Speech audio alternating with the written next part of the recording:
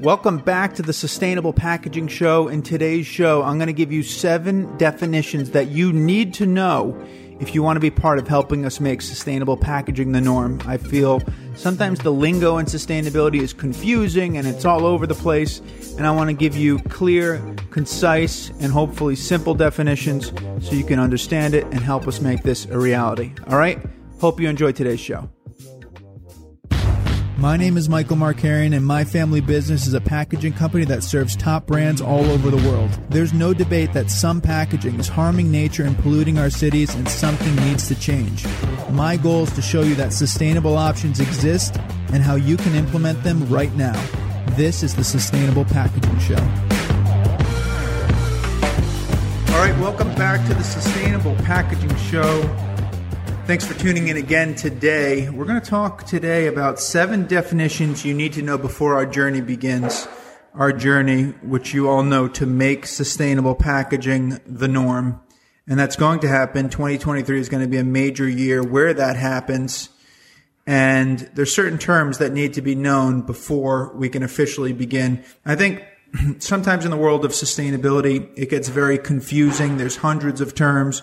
No one knows what they mean, and I want to simplify it to the 7 you really need to know, number 1, and do it in terms that are easy to understand so that we can unlock everyone's mind towards solving all of these issues and that it's not just a select few that can participate. So without further ado, I'm going to jump right in. The first term is LCA.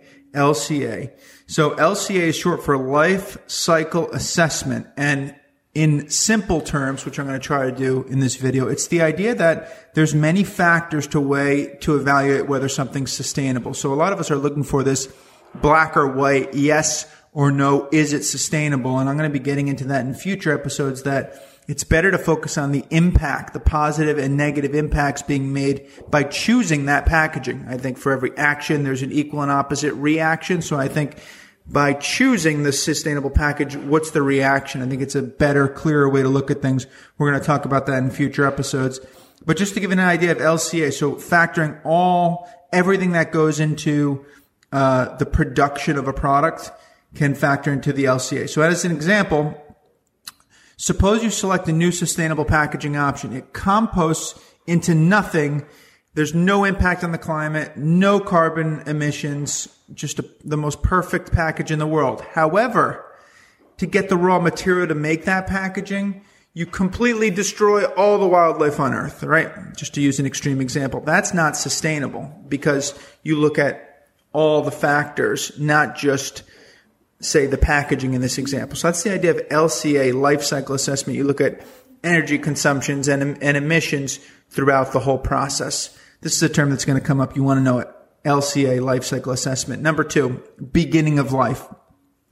In simple terms, beginning of life in the world of packaging is where it comes from. So if you think of hemp packaging, the beginning of life, we're talking about a story of how that hemp is grown and the effects on the planet. Actually, in hemp's case, it's very positive, right? It's sequestering carbon. And there's many, soil regeneration. There's many benefits. So beginning of life, we're talking about where it comes from. Some people say BOL. You don't see that a ton, but beginning of life is where something comes from. This can include both the sourcing of the raw material and the environmental effects caused by sourcing that raw material. So you want to have a strong beginning of life, not just a strong end of life, as that example I told you a minute ago. All right, hope you're with me so far. The next is end of life, which I just alluded to. End of life is where the packaging or the product goes when the consumer's done with it. What's the end of life? Is it to be recycled? Is it to be reused? Is it to be composted? So that's what end of life, sometimes short for EOL. And one concept that I don't hear a lot talked about, but I think it's important, is to think about ideal end of life versus less ideal end of life. Some people say, oh, my packaging is recyclable, that's the end of life. Well, that's great, and that's the ideal end of life, but we should still consider what happens if the less ideal end of life happens. If it gets thrown in the ocean, what then will happen? So, as an example, the plastics industry boasts the ideal end of life for plastics. They're recyclable, 100% recyclable. You can make new products from it. It's so great, but no one looks at the less ideal end of life. And we're not perfectionists here either. I understand that there's always trade-offs with sustainability, but you want to see the big picture, then make your decision. Next up, term number four, industrial compostable. So to call something compostable, there's a certain standard that needs to be met. There's an ASTM standard, D6400.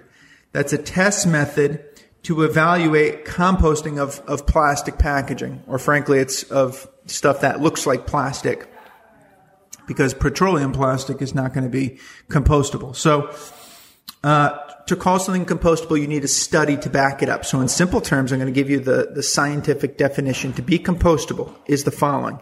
90% of the material must break down into these very small pieces, which they quantify, but that's less important for us, within 180 days with no toxins or heavy metals left behind. So we talk about, and I'm going to get into it in a second, compostable and biodegradable. We mix those terms together, but really compostable has a definite definition, a precise definition that needs to be met in order for you to call something compostable. There's a test method also. Okay, this is the test method for industrial composting.